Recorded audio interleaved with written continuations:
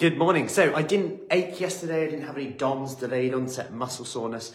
Does this mean I'm doing it wrong? Now, firstly, no, you don't need to ache, get DOMS in your muscle for you to be doing it right, doing it correctly, doing it safely. The style of exercise can dictate this.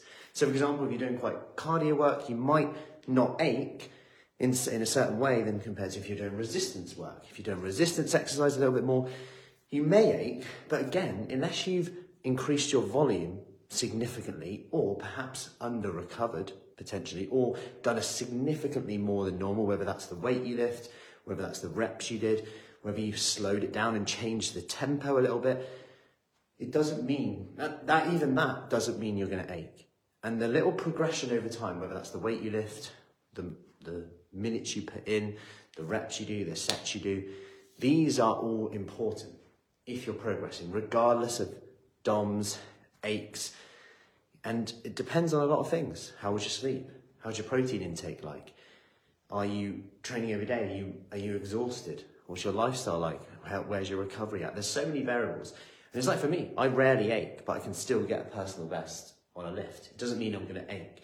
And actually, if we chase the ache, this could also be detrimental, because imagine if I did some leg workout yesterday, then this morning I want to work out, or tomorrow I want to work out, I still can't breathe. Now I don't do my steps. And if we're talking fat loss here, let's say I really hit my legs yesterday, and today I'm like, I can barely move at all. And there's a time and a place for that. There might, if you're really pushing it and you're testing the water, trial and error, there is going to be times where you are aching. And I'll come on to that in a second. Especially if you're new, especially if you haven't done anything in a long time, maybe you do something and you might feel it. After a while, that will probably subside a little bit. Now, key things to remember is, if we think longevity here and long term over the week, if I'm limping around every time for like 3-4 days, is that a good thing? Well, I don't know. If I don't get my steps in now, if I don't get my workout in, and one of the ways to actually overcome this is to actually train smarter, but also increase your frequency. Keep moving. Over time, your body will get used to that. Increase your protein intake, get moving, and make sure that you're not always going for it. If you're always aching every time, I would say there might be something there that we need to look at. Good morning then. And if you're not aching, and you can honestly say that you've done it safely, correctly, you're progressing, you can see the progress in terms of how fit you feel in there, do not worry. It's not like if you ached, you did it right. If you didn't ache, you didn't do it right.